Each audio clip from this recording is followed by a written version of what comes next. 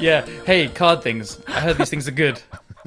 Tell us about cards. Yeah, this is a card podcast. We card very hard. So the most important thing about cards is learning how to flick them. I've never learned that, actually. And it's important it makes the right sound. Yeah. Oh, you mean flicking them in your hand? I thought you meant like flipping them like across the table or something. Chaos no, orbs, dude, no, this is not old school, dude. Like, I heard Andrea missed his Chaos Orb flip on stream. Oh man, yeah, he was so bad at flipping. Shame has been brought to 7 generations of his family. I love you, bud, but that was hard to watch. 100 years from now, his ancestors will talk about it. Remember that flip? Kai, do you know what it was targeting? Well, I don't know the card he was targeting, but I was literally commentating that match with Andreas Peterson. Yeah. Yeah, that's the one. Yeah. Did you do the thing when he missed it? He did. Yeah, I mean, there were like a bunch of noises. I just couldn't tell what that was. It could have been Italian, could have been Japanese, couldn't really tell. Yeah. Okay, and with that, hello and welcome to Everyday China number 126, your favorite, most deceptively named bi-weekly legacy podcast. Today's show is brought to you, well, by basically everyone in the world. That's what I just made up here. If you want to join everyone in the world and support the running of the show directly, you can support us on patreon.com/everydaychina. Guys, I have never missed a Chaos Orb flip, but I think I've also not done it properly, because I guess from what I see on stream, They like let it fall on their index finger and then it's forced to basically turn around.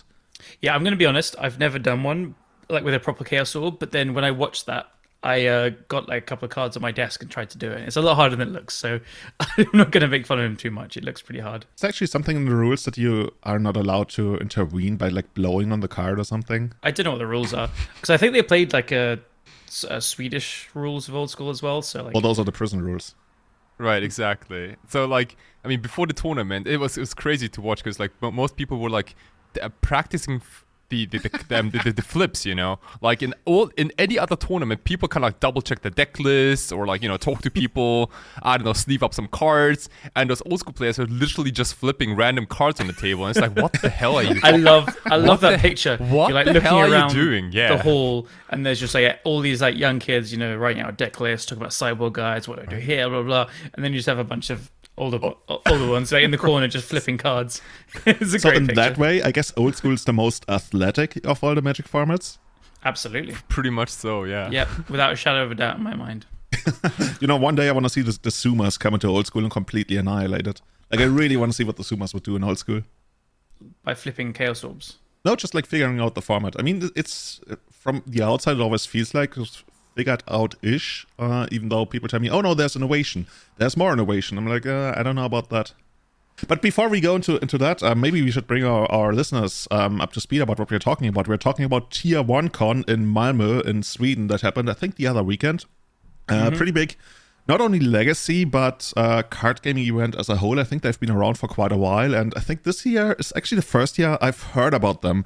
And Kai, you went there, right? But before we go into that, why don't you bring us like up to speed about what's going on in your life? I think you have a big anniversary coming up, right? I played a little bit of Lone Pox earlier this day on stream because my Discord told me to do so. And I just want to stretch how busted Witherbloom command is, because it literally won me 2 games. Like one versus Doomsday, where it milled my opponent because for some reason it has like the mill option, and you can also target your opponent, which I think is pretty crazy. And the other one, I drained my Lance opponent because he wasn't 2 life. Anyway, I'm just gonna say, like, I'm super happy to be on stream again. I haven't streamed a lot lately because I was like, it's like so much stuff going on in Berlin. I thought that I have more time to stream, but like, you know. Like other project, I just finished another painting, a couple of alterations. Also, I have to cook more in Berlin because like the food outside is pretty much garbage. So that also takes a lot of time. You know, it's kind of interesting. But I hopefully get to stream a little more. And also, I think this month is my 1 year anniversary in terms of like streaming. So I'm gonna like celebrate it in. Yeah, dude. Yeah. It's probably gonna happen. It's probably gonna happen next week. I'm super pumped and excited, and there will be probably a lot of sake and champagne during. I can't believe it's been a year already. It felt like you've been streaming for I know. I know, it's crazy, right? We should force you to play drunk D&T. I will. If you tell, like, if everyone wants me to wants to watch that, I'm here for it. Really, literally anything. Or like get you really drunk and do speed running oops or spells or something. I mean, Callum, just give me the just give me that mono red painter deck already. Just you know what you should do? You should stream Shandalar. Have you ever heard about Shandalar? No, is that a commander deck? It's like the OG Magic game. Yeah, there's a single player Magic game where you literally walk around in the world and you fight other planeswalkers, and it plays by the pre-6th edition rules. It's like all over the place, and sometimes you will walk into people and they will kill you on the first turn. It's one of the coolest experiences, and I think people should stream it more, even though it's fundamentally broken. Yeah, that's I can do that. Yeah. We'll figure it out. We'll figure it out. There should be a way to get it to run on your system. We're gonna figure it out. Yeah. Cool. Callum, how's your life? It's good. We heard that Mr. Bozo has actually stepped down, right? Just today? Yes, it's brilliant. It's a glorious day today at work. In the morning, we were just watching the news, not doing anything.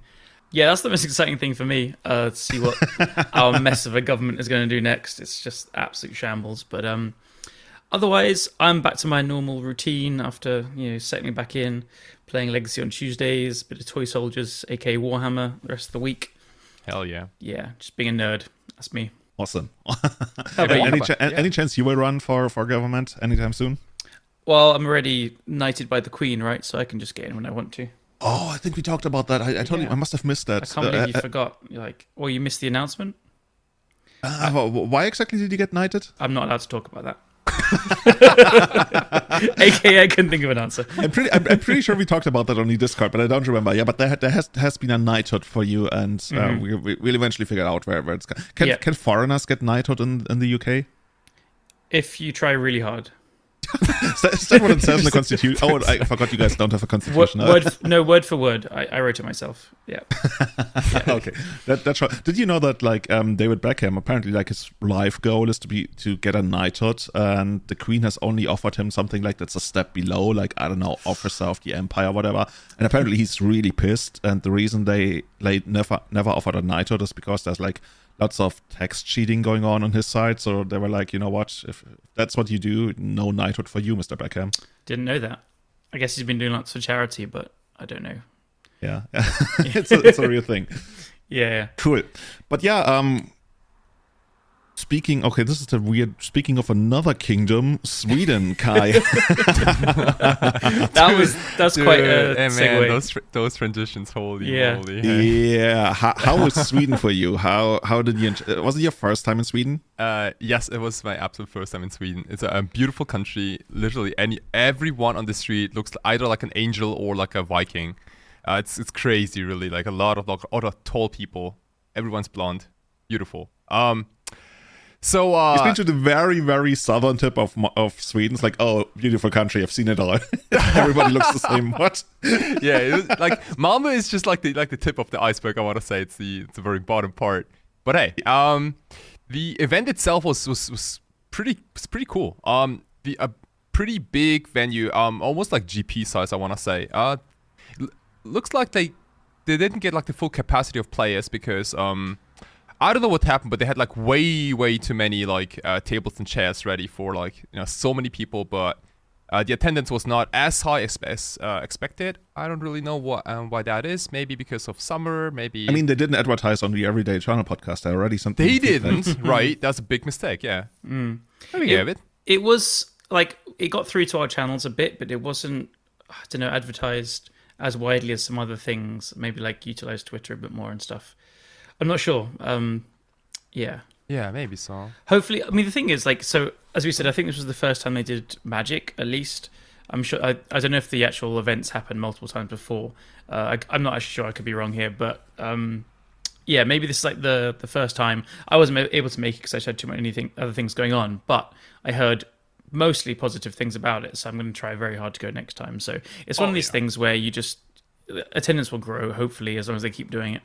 Right, absolutely. And for me, it doesn't really matter how many people attend. It's more important that the I don't want to say like that the right people went, but attend. But I met so many incredible people.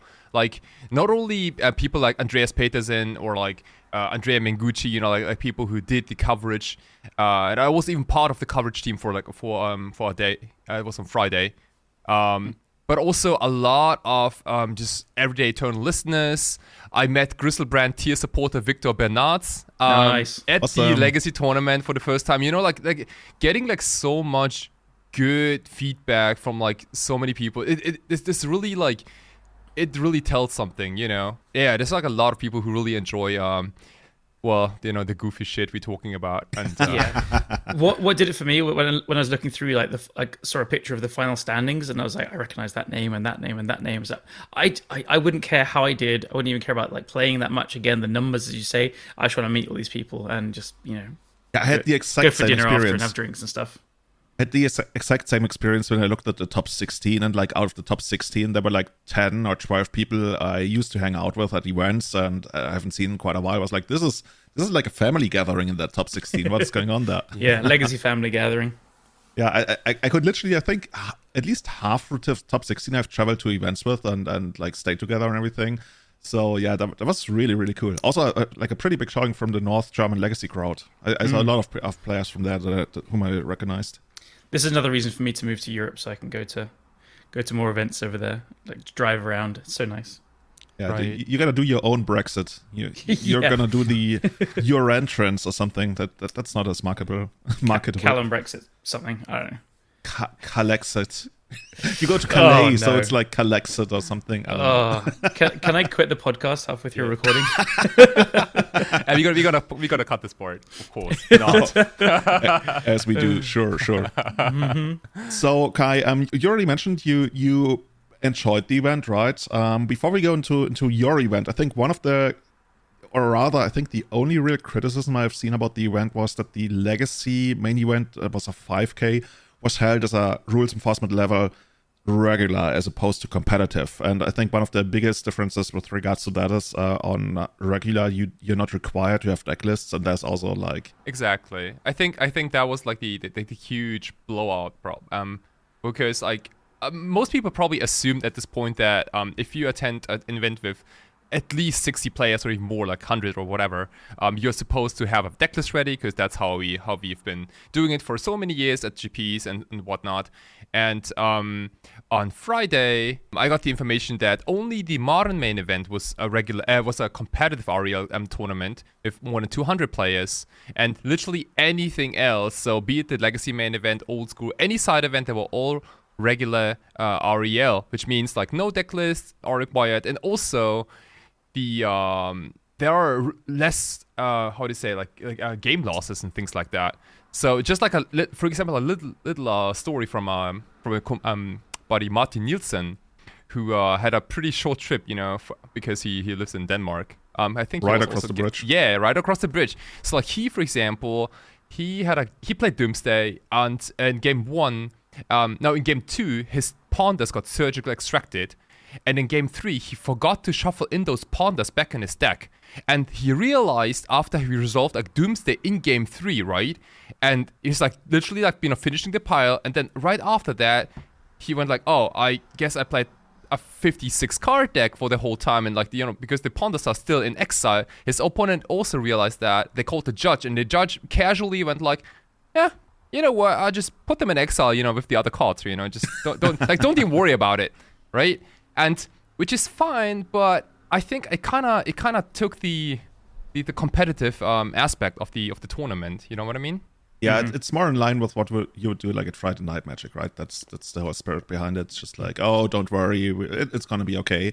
Which is like not compatible with, I want to say, the prizes, and as well as like the mindset of the players you would expect to attend this tournament. Like when you have people flying from Italy, from France or whatever to Sweden for a Legacy event, they do it for competitive reasons. And I think we don't need to be like the crazy strictest guys. Like there's even rules enforcement level professional above that, but I think competitive would have very much been in order. I think so, there was a little bit of misunderstanding of the TOs and what the players wanted. This is just based on the people chatter I've read about and stuff. I think the idea was Legacy might be more of a casual format, and they're just coming to have fun and play some old cards and stuff, which it probably applies more to like old school or those kind of older nostalgia formats. Not to say that can't be competitive as well, of course it can, but I think that was maybe the expectations when really it's not actually accurate, and I think that feedback has been passed back to them. So I'd be pretty surprised if it was run at regular REL again. But yeah, that was definitely the worst thing I heard about it. But I didn't hear any nightmare stories. Like, some things like that happen with Martin and stuff. It'd be pretty funny if it was a Thassa's Oracle that got exiled, and then game 3 he's like, shit, where is it? just put it in the pile, you know. Just don't even worry about it. You know, We're gonna grant you a free living wish. It's okay. Let's just say it was in your hand. It's fine. But Judge Callum, that's gonna be amazing. Yeah, I think that feedback's been passed on a lot, and otherwise, like I was quite relieved to hear that. Like, I talked to some people and they said they didn't hear any stories of, like, you know, people cheating. Like, it's the kind of thing where you could have 4 ley lines in your sideboard, and then as you get to the top tables, you're like, okay, all the graveyard decks are not here, so then you just swap them for something else. Like, that could happen, but yeah. Dude, literally, that thing happened at one of our local events. That was over 10 years ago. GP trial for GP Madrid 2010. There was a guy playing Dredge, and he had no ley lines in the sideboard. And in the semi-finals of the GP trial in Nuremberg and Munich, he was playing the Mirror. So he went to the bathroom, added 4 ley lines to his deck, then won the semi-finals. And I think they split the finals because both players in the finals got like 3 buys, as you used to get at the GP trial. I still can't believe the audacity of somebody doing that. Like, literally, this is a decklist event. This is like everybody is watching this match. And the guy goes to the bathroom. And I only learned about this from his friend who told me about this. Actually, the guy whom he faced in the finals. Later, like way later when the guy stopped, I heard some really fucked up stories about mental, absolutely mental. I mean, like, so what's the takeaway from the story then? So people are not allowed to go to the bathroom, right? That's a takeaway. Exactly. It's something REL shouldn't have prizes bigger than something. I don't know. Or like, yeah. I think you're really not doing much wrong when you just like set it as competitive and it's perfect for like your F&Ms or your Saturday winner boxes or something. Like, I've seen some winner boxes be run at like too high a level, and then, you know, new players get met with game losses because they just didn't know what they're doing, and that's really harsh and will just put people off. But 5K just has to be competitive. I think that's the spirit behind it, right? When you want to be a little more lax, so you don't turn away people who might be starting out. Yeah. But people flying across Europe for a tournament are usually not the ones who are like playing the first Legacy event. Absolutely. And they usually don't play Legacy in the first place, I guess. Yeah. That's another story. But yeah, also there were some reports, I think I want to add that on, that there were like significant delays, at least in the first couple of days. Exactly. So do you know why that happened? Yeah, I don't know exactly why they happened, but like, for example, they printed out the pairings, and apparently something was like terribly wrong, and they had to like do it again, and it just took a while. And well, that kind of backfired later, because I think it was like 8 p.m. or so when the Swiss rounds were over, and the modern coverage was also like, you know, just finished. And I was like, dude, I mean, I didn't make top 8 at this event. I finished like 22nd or something. I was like, hey, dudes, I can do the coverage for the top 8 of Legacy. How does that sound? You know, since I already did the coverage on Friday for the old school tournament, I felt like, okay, well, I'll be kind of cool, no? And the team was like, they kind of said that's a good idea, but they had to like make sure to basically clean up the hole until 11 p.m. And they literally don't have any time left. And it's like, man, if we started the tournament like an hour or two earlier, we could have like maybe had like a top 8 Twitch coverage or something like that. Which is, you know, is that why the top 4 split? Because they had no more time left to play? Exactly. And they played out the finals in the hotel bar. Oh, that's some old school PTQ vibes. Yeah, I did want to add that they did play it out. So the standings we see is real, but they split the prizes. I'm glad they played out for the glory. I like that. Yeah, like, I mean, I was sipping beer. Dude, I was already super, super drunk when they played the finals at the hotel bar. But yeah. But I mean, obviously that's not ideal. On the other hand, I really, really, you know, I love the grassroots vibe of that. Like, that's what you used to see. Imagine like PTQ finals, how big of a deal that was. And those were regularly played in hotel lobbies and stuff. And people would not even like back then record on like shitty smartphones or something. Like, it just happened, and I don't know. I that aspect of Magic, that kind of like super grassroots aspect of Magic, that very much appeals to me. I don't know why. I mean, it's not a great solution, but I think it's kind of cool. I like it as well. I think it's cool. Awesome. So with all of that in the books, Kai, you already told us you got second. You wish. I got second. Hell yeah. 22nd place. Playing 7 rounds of Legacy, playing your trusty Doomsday list, or Yes. were there any experiments? Pretty Okay. much. Tell us about it. I think like one little advice maybe for anyone out there who wants to go to a big event. I usually only sleeve up my 75 for the event. I never take any extra sideboard cards with me or anything that could go in the deck. I'm pretty much set. People go absolutely crazy when they see like the trials the day before. And for example, the trial for this event was very, very combo focused. A lot of like Bractor Reanimator and other fast combo decks. And on the main event, it was rather a fair meta game. So like if you go to a big event, just stick to your deck and just don't even So worry you don't about get it. tempted to like mix Right. it up. Because it's not going to work out anyway. Yeah, you just. I think There's no hope. Just don't right? even Like try. all it does is that you get less sleep and you're not really focused. Maybe you're even unsure how to sideboard at the event, which is I think just absolutely terrible. But yeah, here we go. So I got paired against Buck Hogak. I had a turn 1 kill, opponent didn't really show anything. While sideboarding, they even said something along those lines of like, hey, I have nothing to board in against your deck, which is, which really like reminds me of paper tournaments when people like, they just randomly say things like that. Dude.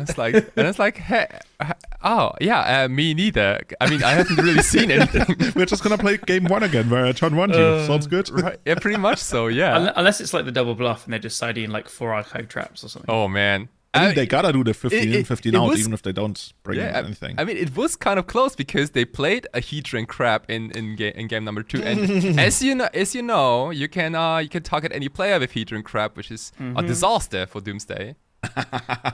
But you killed him on the first turn again. I just forced it, and and then I had like an easy game because they don't play forces. Classic Kai. What Yeah. a match! What a But match! I gotta say though, I think in all 7 rounds, people recognized either the podcast or my stream or really like anything. It was so pleasant and like, That's man, it was such a cool experience. In my second round, I got paired against Golgari Depths, which also I haven't seen in a while. But it is not the typical like the turbo version. It's like kind of like a Golgari slow Depths with Dark Confidence. Ursa Saga was also there. It's interesting deck. Did you actually see Depths out of interest? Because I know there is a version which like Ozymandias 17, aka Matt's played without Depths. It's just like a kind of black-green mid-range, low to the ground with sagas. I saw Tespin stage, and also I was like talking to the guy later, and he showed me the Dark Depths also. Okay.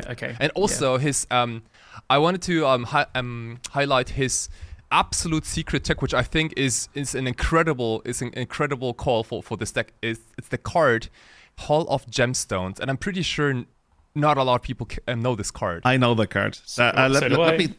Let me take a guess. It's an enchantment, colorless to green, and I think on every upkeep, the player whose turn it is has to decide which color all their lands make this turn, right? Pretty much.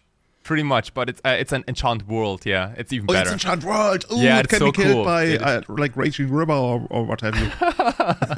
Right. It's from Vision. No, it's not Visions. Mirage. Beautiful. Yeah, it's beautiful. Mirage. The It's most the beautiful Ponchi. set. I mean, I think the card is also on the restricted list. Yeah. Reserved list. Yeah, I Reserved played that in list, yes. Commander. When I played like mono green French dual Commander, I had that in my deck. Right. And okay, and like I was looking at this card, and I really didn't get it until he said something like I think the prismatic endings don't work anymore, or like cards like Uro or Expressive Iteration don't work anymore. Like a lot of fair decks these days are double or triple colored. That's And- cool. Yeah. And it kind of like this card like single-handedly just takes them off. Or like they have to choose whether to cast the Ponder or a Source of Plowshares or shut off to Fairy or all this stuff. Right. Yeah, very cool. Yeah, it also Interesting affects card, right? basic lands, right? It basically affects all the lands they have. The Yeah. only way around would be to have something, I guess, like Lotus Petal, Chrome Mox, or something like, but nobody really has that. I was at the beginning. I was like, seems cool. It's probably there for something specific, but it kind of is because it's like these 4-color, 5-color nonsense decks. But actually, yeah, the more you think about it, the better it sounds. It's pretty cool because I guess this Golgari Depths deck, like, it's either casting a black or a green spell. It's kind of straight ahead, where you're like swamp, or just like Thoughtseize, Dark Confident, you're done or whatever. But yeah, I really like it. That's cool. And again, like this is like one of those moments where where you happen to know these secret texts at that paper tournament. I just find these like cards really interesting because I think he had this card for quite some time, maybe even in his commander deck or so. And then there's just sometimes you're just gonna like go through boxes and you might find something. Yeah, so cool. So I just looked it up. It's currently, let's say, €12 on Card Market. I don't know. Is it gonna go? Is it? Yeah, it actually is on the reserve list. I just verified. Are we gonna hype Hall of Gemstone to the moon? I don't know. I kind of wanna try it now because now that you've mentioned it, there's probably like, it's still not great against like Blue-Red Delver, right? That's the thing. Yeah. Well, I mean, they can't go Ponder into Lightning Bolt, for example, or like they can't go Expressive Iteration. Yeah, they can never Expressive Iteration with doesn't play. Right. So, but it's still like a 3-mana enchantment. But it's cool. I think it screws over like basically all the control decks. Right. Yeah. Just got anything. Okay. And then I was still like 2-0, and then round 3 was crazy because like I sit down, and my opponent he already starts with like, hey, I haven't played Legacy in about 10 years or something like that. And I was like, well, cool. Okay, well, better be prepared for like Eidolons and Goblin Guides, right? And, well, that didn't happen, but my opponent went like, once upon a time for Cavern of Souls. Okay, well, played it and said Wizard. And like in my head, I was already like, what on earth, dude? Like, what a nerd! Patron wizard in your sights. Like, but what the hell is that? Yeah, right? Take my turn. I have a lot of counter magic, but I have a pretty like a slow start. No Doomsday yet. Like Ponder go. Opponent drops a Boseiju, the new green Boseiju, and says go again. Okay, and like I'm even more confused. Take my turn. Play like 2 cantrips. Have triple Force of Will with triple pitch. Ready to cast Doomsday next turn, say go. And then opponent draws and plays an Eldrazi Temple. That's getting better. And says, so it's obviously Eldrazi Wizards. Well, right? Yeah, and then but he keeps saying go, right? So he says go, and it's like, and in my head, I'm kind of like just like, what is this? Because he is 2-0. Like it's not like this is like the first round of the tournament. And end of turn, I do crack a fetch land. And that's where he taps all 3 lands. And I want you guys to tell me. I know what it is. So we both know what it is. I think I don't want to give myself too much credit. I think I would have expected it. It feels a little weird, but the wizard kind of gives it away. I don't even know it's a wizard, so there we go. I would have walked straight into it. The thing is, there's an overlap with Quasali Pride Mage, which is also a wizard, which is also played in those colors, and that's why you would usually name wizard. Is it a wizard cat? And this one is a bird wizard? It's probably a bird wizard, yeah. I don't even know what I usually name. So yeah, pretty much so. Kai, tell us what. It is the Maven Mind Sensor. Nice. Holy moly! God damn it! I have not seen this card in ages, and especially not in a main deck. And I was there, and it literally like the curtain, just closed in front of my eyes. Just like I have 0 outs to this card. I have triple force, which are absolutely unusable.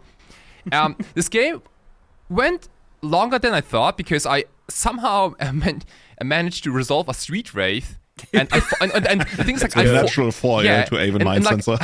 I kept forcing all his Eldrazi because like the Cavern was on Wizard, right? It's like so all his train wreck of a game, dude. And it was literally like a 2/1 flyer against a 3/4 Swamp Walk for like 3 or 4 turns.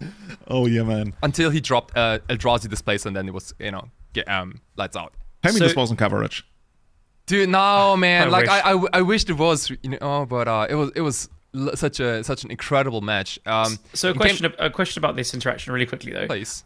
Maybe we should actually, before Callum, sorry to interrupt you, maybe we should quickly mention what Aven Mind Sensor does, because the card hasn't been really a thing outside of like my streams. I'm gonna ask about it. So yeah, Aven Mind Sensor it's a 3 mana, 2 and a white for a 2/1 flash and flying, and it is indeed a bird wizard. And if an opponent would search a library, that player searches the top 4 cards of that library instead. So like the fetch stand can only look at the top 4 cards of the library. So my question is, do you think it was right for them to do it in response to the fetch? Or maybe if they waited for you to cast Doomsday, you just exile your library and have 4 random cards from the top of your library. And then you probably die.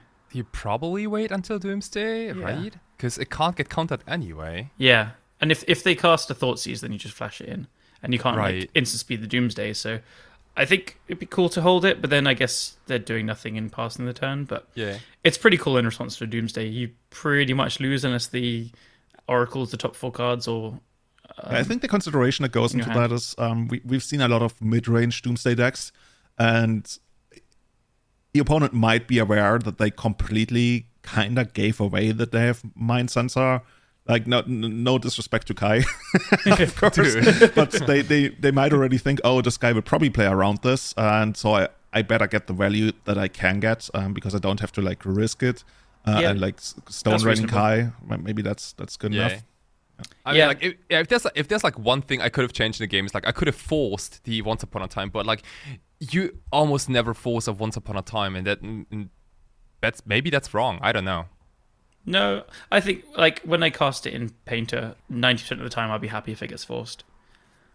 Yeah, it's usually like that, especially when they do it on the first time before playing the land, which is usually the ones that get forced the most. It's kind of a weird dynamic where you feel like, I might do it. On the other hand, it's like horrible when you force your opponent's 0 mana spell and they still get to play a very normal game. It's literally like a mulligan on your side, plus or rather -1 life. So it's the odds don't really work out that way unless like you think the matchup is horrible and you might take the gamble. And in your case, that's probably not something you would really like do in that spot. Right.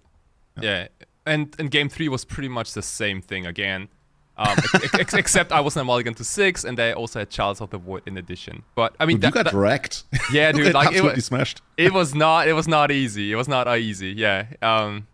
Green, white. Yeah, it was green, white, Eldrazi. Green a little bit for the Boseiju and Once Upon a Time, and white for Displacer and Aven Mind Sensor. Yeah, I guess white Eldrazi, like the Eldrazi in Texas, has been a thing for quite a while. I can see why you would play green in there. It top 8'd the last GP. Yeah, that's true. Oh, did it? Yeah, Bologna. Yep. Oh, there you go. Okay. It was just like not on anyone's radar, and then top 8'd. So maybe it's a pretty underplayed archetype. Yeah. I mean, maybe that's our answer to the question of last episode, which archetypes are underexplored. This is the kind of thing that's good against the removal of the format. Like, I mean, Chalice, it gets prismatic endinged, but if you're like have a fast clock with your Eldrazi aren't getting like endinged either. And if you have a Chalice down, it stops the swords being a tempo thing. You need to pay 2 mana to exile the Chalice, and could be good. That's a good point. Yeah, that's a good point.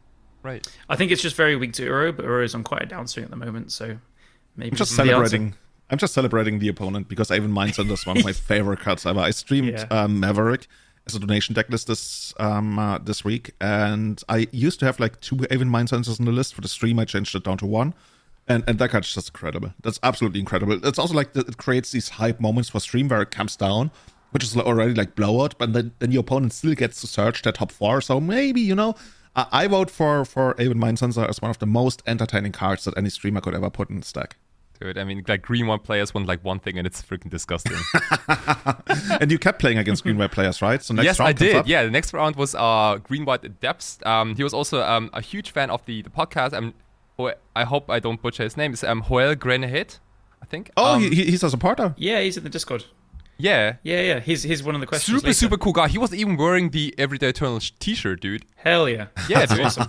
Oh, amazing. I remember sending him that. Yeah. He was in Depths too, so he was my second Depths opponent. On green white, I want to say pretty classic, like, He played Naya, by the way, because he had Minsk and Boo in his deck. He posted a picture. Oh. Yeah. That's so cool. Yeah. I saw a couple of blasts. Right. Mm-hmm. I think that was a great deck choice. I think green white Depths is still an amazing deck, and blasts are just worth splashing at the moment. And Minsk and Boo's pretty damn good as well, so... Oh, Dude, yeah, if we ever get big enough, somebody do like a parody of Everyday Eternal, they will probably like throw in the random, oh, by the way, we think Green White Depth is actually a really good deck. It's like every episode. I think we've been saying this since Eternal Weekend 2020, so like coming up on the 2-year anniversary of that. Yeah, someone, So please cool. don't go back and listen to everyone and count it up. It's going to sound really silly. Yeah. Maybe we're going to do that for episode 200. Yeah. Awesome. So Kai, I see you took the match 2-0. Yeah, and then follow up by a 2-1 against Tess, the Epic Storm. That was against a local from Berlin, a different play group. Vincent was his name. We played a crazy best of 3. Was it a really all-foil pimped out deck? It was pretty much pimped out. Yeah, Brainstorms I think I before know him. and so on. He lived in London for a bit as well. Cool guy. Oh, sick. Okay. Yeah. Oh, Yeah. he's European Bryant. Kind of. He knows Brian as well. We did our one pre-Innistrad event and he won it with Tez. You know, That doesn't cool. sound like Bryant. no. Hashtag shade. Yeah. Cool. Yeah, nice to see him there. No, it was a cool match. But again, like that, it was an awkward game 3 because, like the story I mentioned earlier with Martin and his Pondus, my opponent Vincent, he forgot. He spinned the Echo of Aeons. We drew a fresh 7, but he forgot to shuffle his graveyard into the library, and then we already drew 7, and he cast 2 Brainstorms after that, and then he realized, oh, actually, I still have a graveyard.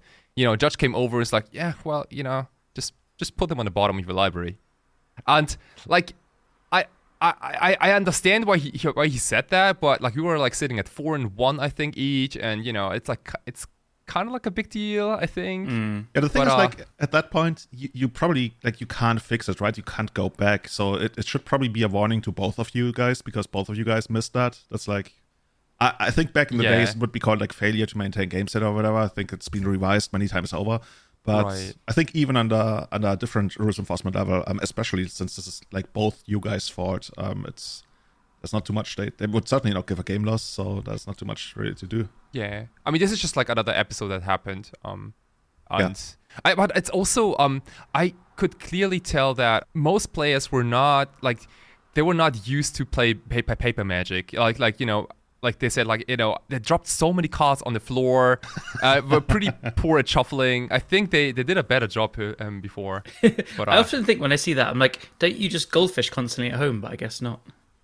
10 years ago, that was me. Like, I was sitting in front of my computer. I was shuffling my land stack back then, which is kind of crazy, right? When you think about how expensive a land stack is these days. But I would just sit there, draw a 7, play out the first 2 turns, shuffle back, do it again. And honestly, I think I talked about this. Like, right around 2008, I think I had an actual addiction to shuffling. Like, that I'm not even joking. Like, I would sometimes travel somewhere where I was guaranteed to not play Magic. I would still bring a deck, just so I could, like, randomly shuffle it while I was not doing anything. I think there was, maybe addiction is the wrong word, neurosis, or whatever. Neurosis is probably, like, the better word. And I had to make a conscious effort to not bring decks when I knew I was not going to play them, so I would just, like, not constantly shuffle them. Imagine sitting next to you on a plane, just like, oh my god, will he stop? I probably shouldn't even talk about it. I feel like the urge coming back. No, I've been cured. No, dude, I totally get that. Like sometimes, like you meet up with a new business partner, and then the first thing you do is like just getting the business cards and kind of like start hand shuffling. I totally get that. Does it work that way in Japan? That dude, when somebody gives you their business card, you have to treat it like solid gold, like it's the biggest thing in the world. Right, like hand shuffling someone's business card isn't actually like the actual worst thing you can do in Japan, I think. Cool, and you put it in your pocket. Right. And you have to accept it with like both hands and then like actually look at it. Oh my god. Also definitely say thank you, arigato gozaimasu, just like bow a little bit and I would sometimes like write on the business card. That's definitely not a thing. Really? Oh man. Dude, I think you're like lifetime banned from Japan. Holy moly! Oh man. I remember when I was at the trade fair and I met a Chinese, we don't have Chinese partners, but they were like introducing themselves as potential Chinese partners, and they took a picture of me and they printed it out. They had one of those Polaroids and they stapled it to my business card, so they knew who I was. I didn't mind it. It just felt a little bit weird when all of a sudden they just like Polaroided a picture of myself, and they were like, "Oh, cool!" And then they stapled it to my business card. I was like, "Okay, Okay. that wouldn't work in Japan, I guess." We can work on that. Yeah. Cool. But yeah, and then the last 2 rounds was my second loss. Unfortunately, was a 1 and 2 to a blue red velvet deck with counterbalance post sideboard, which was another big headache. Another thing I had to the matchup is already super bad, and on top of that, if they go counterbalance, then it's technically in the 20% range of win percentage against Delver. Okay. Maybe 30, but definitely not above that. I've seen a couple of lists, but they usually only had one counterbalance in the sideboard. I think Marcus Ewald also talked about that he faced some kind of Delver counterbalance list. I feel for you guys. You only need one if you draw it. It's right. Also shout outs to Marcus. I met him for the first time. Man, dude, he's such a cool dude. Oh, you have some serious reconnecting with the European Legacy I community. know. Yeah, I've met a lot of people for the first time. Also all the MTGO grinders, who ended up being in the top 8. Most of them I met for the first time, and dude, man, why are Europeans so tall? I just people say nutrition. I don't know how that works. You would think other countries also. I think the Dutch are supposed to be the tallest in Europe. I don't know how that works, but they are apparently pretty big. I guess you have to stay above the waterline, right? Because the entire country is underwater, technically. Right. Okay, is that the rule? Okay, cool. No, that's not real. So yeah, you were out of top 8 contention with the second loss, right? Yep. Picked up, but you brought shame to the podcast. Yeah. Well, I was a little down, but also not really, because I had so much fun, just between the rounds. It was so cool. The last round was 2-0 against Black Red Reanimator. Didn't need a single graveyard hit. It was pretty. I think it was also the quickest game. I think the match was over after 5 minutes, because we only had a total of 3 turns or 4 turns total combined. Oh, dude, I know that feeling so well. Things. Yeah, I know that feeling so well, right? You're right out of top 8 contention. You thought, I'm so close to top 8, and then you didn't make it, and you sit down for the last round. Both of you sit there. You're like, okay, well, let's play it out, and then it's over in in a minute. Exactly. Yeah, and so 5 and 2 was not even close for top 16, but at 22nd place, there were a bunch of 5 and 2s, I think, at the event. And again, it was a 125 player tournament, which I think was a big deal. I had a lot of fun, and I was watching the top 8 later, and I think we're going to talk about the top 8 in a second. Should we actually play an eighth round if there's 125 players? I think. Oh, no, wait. Well, okay, I think it's 128, right? And also there's sometimes weird cutoffs. The higher you get, it's not pretty sure powers it's of 2.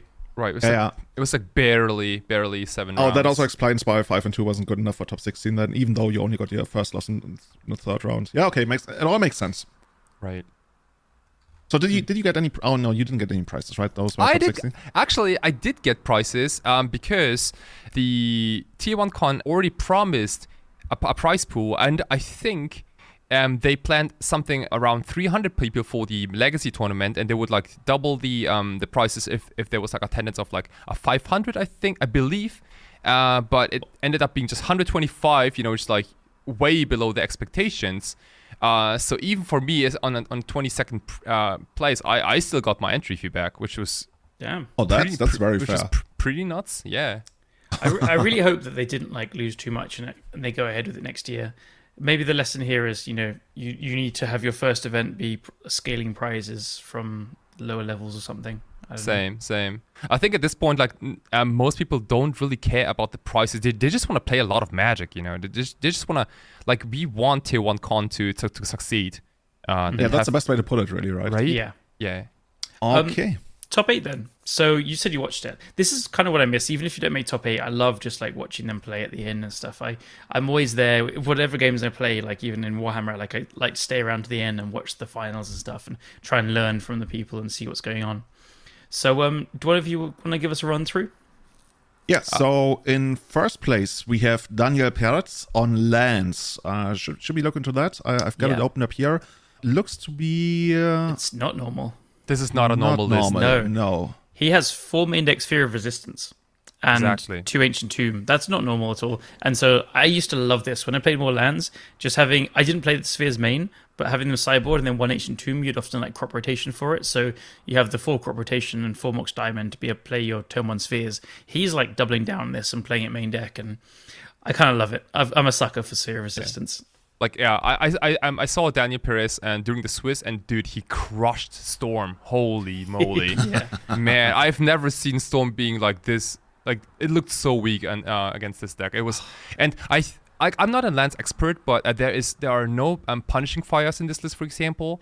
And that's so I think, refreshing. yeah, and like I think someone mentioned that punishing fire just is too slow for Legacy right now, because like so many must kill threats are cost less than 2 mana, so you're always like trading down on mana. Sometimes you can't even keep up with the creatures. Like, for example, against elves, they just play so many things at once that you can't just keep doing the thing, you know. And instead, you can't keep elves, casting Dark Banishing every turn. That's what I've been calling it, because except for the first one, it's always like a 3 mana spell basically. And Dark Banishing, even if you get to recur it, it's just like not Legacy playable. I mean, it's not even that against like Delver with DRC being a 3/3, it's like 5 mana, and then don't even start on Murktide, obviously. So yeah, it's 5 mana or even 6 mana if you want to do it like all in a single turn. I could see it coming back into the format. It's totally a kind of mess game call where the lands includes it now. So like if some bans or changes happen, obviously, then if you have like Delver and Young Pyromancer, then you know it gets better again. But at the moment, it is a bit too slow and doesn't hit the right things. Actually very green, right? When I look at this, the only other dual lands is like 1 Taiga and 1 Tropical Island, both for, holy moly, look at that sideboard. It's like blast galore. I got 1 blue elemental blast, I got 1 hydroblast, 1 pyroblast, 2 red. Like, we're playing all the red blasts. Because it's actually Rug deck, isn't it? It is. Yeah, but it's heavily leaning on green, what I see here. Like 3 endurances, 2 chokes, 4 Force of Rigor. Of course, the 1 Crown Foundry to screw Doomsday every once in a while. This is one of the land decks I actually love the most. Like, what I see here appeals to me much more than any of the other land decks I ever seen. Yeah, it seems great. There's also Crucible. Yes, just a lot of cool stuff. Do you think the Blue Blast and the Hydro Blast probably for Meltdown? Because with the addition of Sphere of Resistance and obviously leaning on, I guess they have as a Saga CF4, it's just like lands is almost like a kind of an artifact deck secretly now. It makes so many things. You got like Mox Diamonds everywhere, and yeah, you got your construct tokens and stuff, and then you got Pithing Needle randomly here and there. And as I said, now with the spheres, so I reckon they're just for meltdowns. Yeah, might be. I think, especially in paper, right there. Played a little bit more because of like random stuff that you can see. I mean, in online you can also play it because it's decent against Sturba. I love seeing, especially Hydroblast, because it's such cool artwork. Yeah. This sideboard is pretty dedicated, right? I got a bunch of like of these counter spells, and then I got the heavy hitting ones like Choke, Endurance, Force of Vigor, and of course the one of Tron Foundry. This deck, I want to say, is beautifully constructed. Yep, I love it. This gets the Julian's flavor mark of approval. The one of Tower of Magistrate.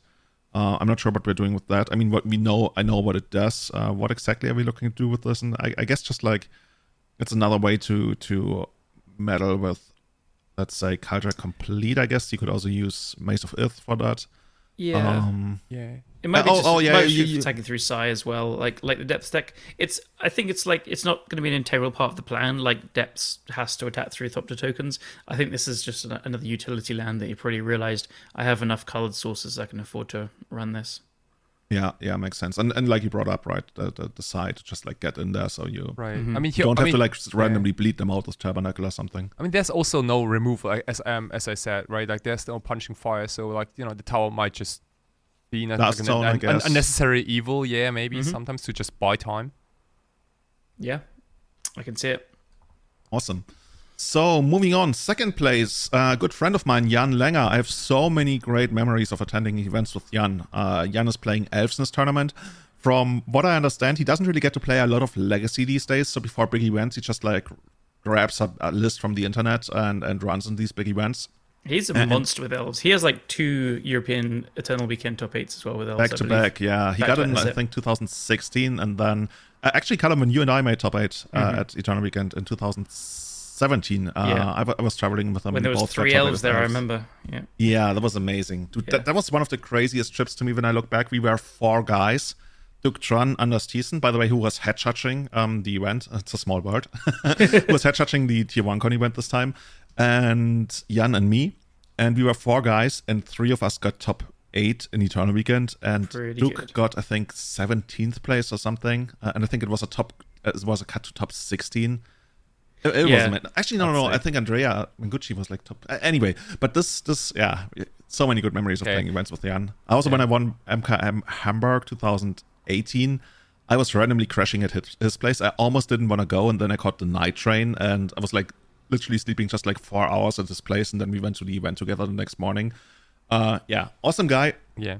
And There is a story about like one of the rounds. It was like, I think like the like most ridiculous game maybe like in the entire tournament.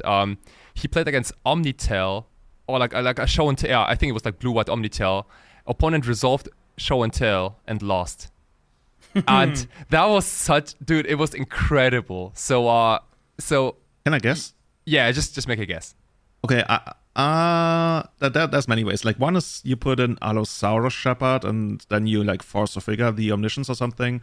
There's also like something like Busichu to take it out. But hit us. What actually happened? Okay, so opponent puts in Emrakul, the Eon's Thorn. Jan puts in Progenitus. And then follows up and takes his turn and casts Natural Order for Crater Behemoth. Holy moly. Dude, Emrakul had to jump block. Making Emrakul look silly is one of the most fun things. I've never seen something like that. It was like a more than 30 power protection from everything creature.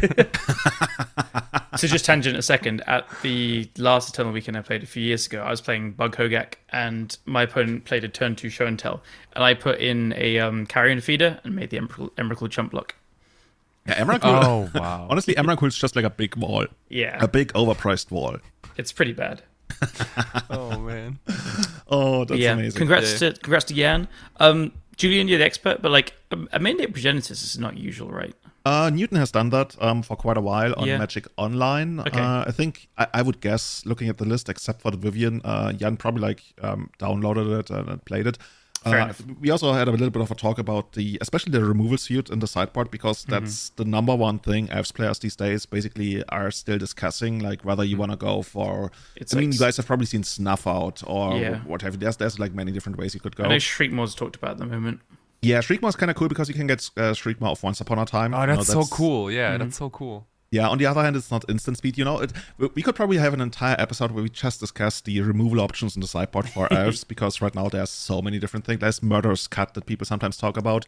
Of course, that's like rather hard to hardcast and stuff. There's Runner Foul, which shows up. Actually, in this list, it shows up as a one-off. Of course, there's also the 2-mana options that we still have around, like Abrupt Decay, not so much ever since Murktide became a thing. But Assassin's Trophy is still like technically something you could play and might come back.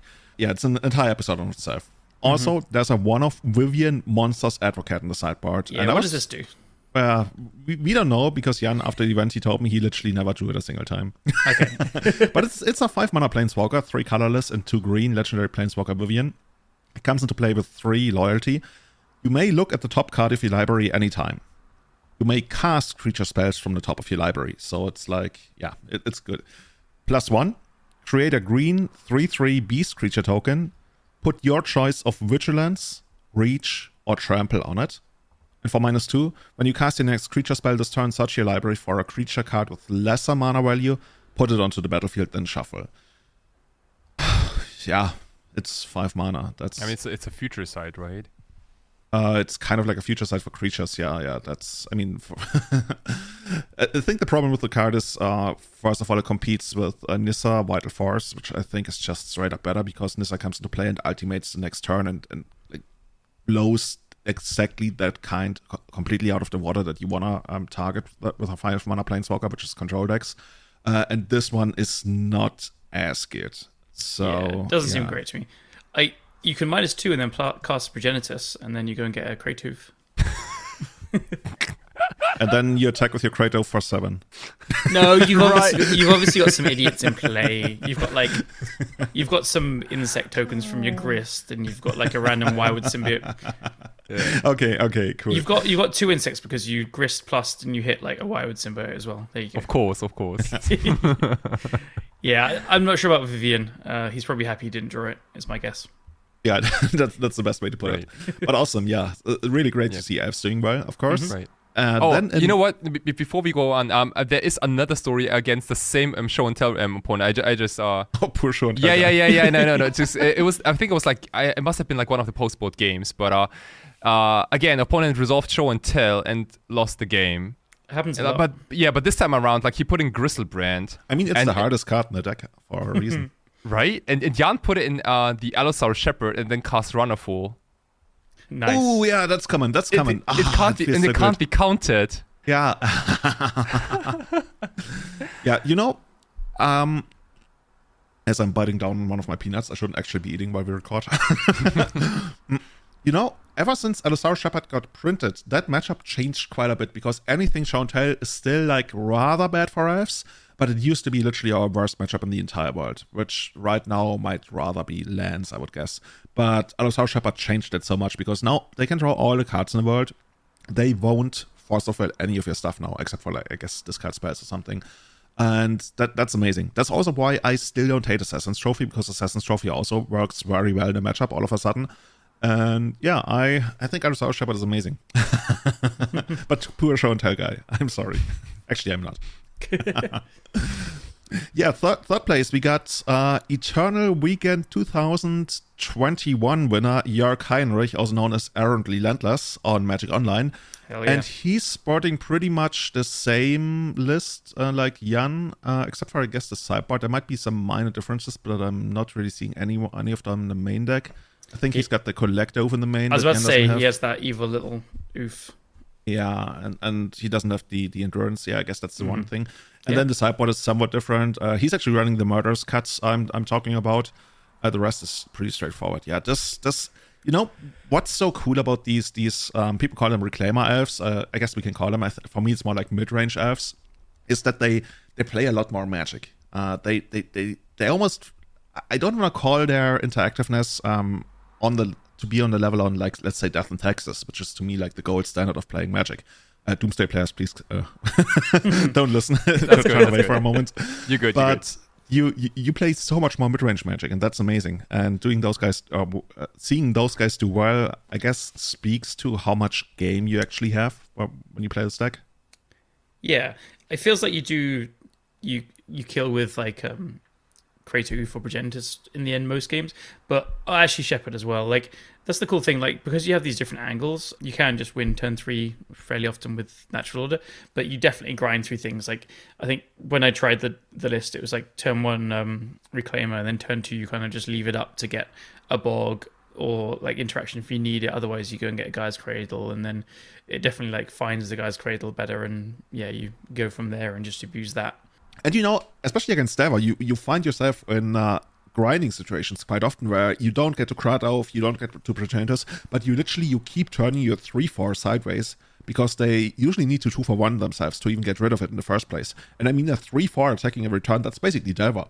And yeah, that's just like you trade off the explosiveness, you trade off some wins in like the bad matchups, but I think at least right now, it does make up for it in the mid-range. And that's kind of cool. Also, like, the play experience is on another level. Even though, I guess, like, coming off with, like, your Nettle Sentinels in turn 2, that's also amazing.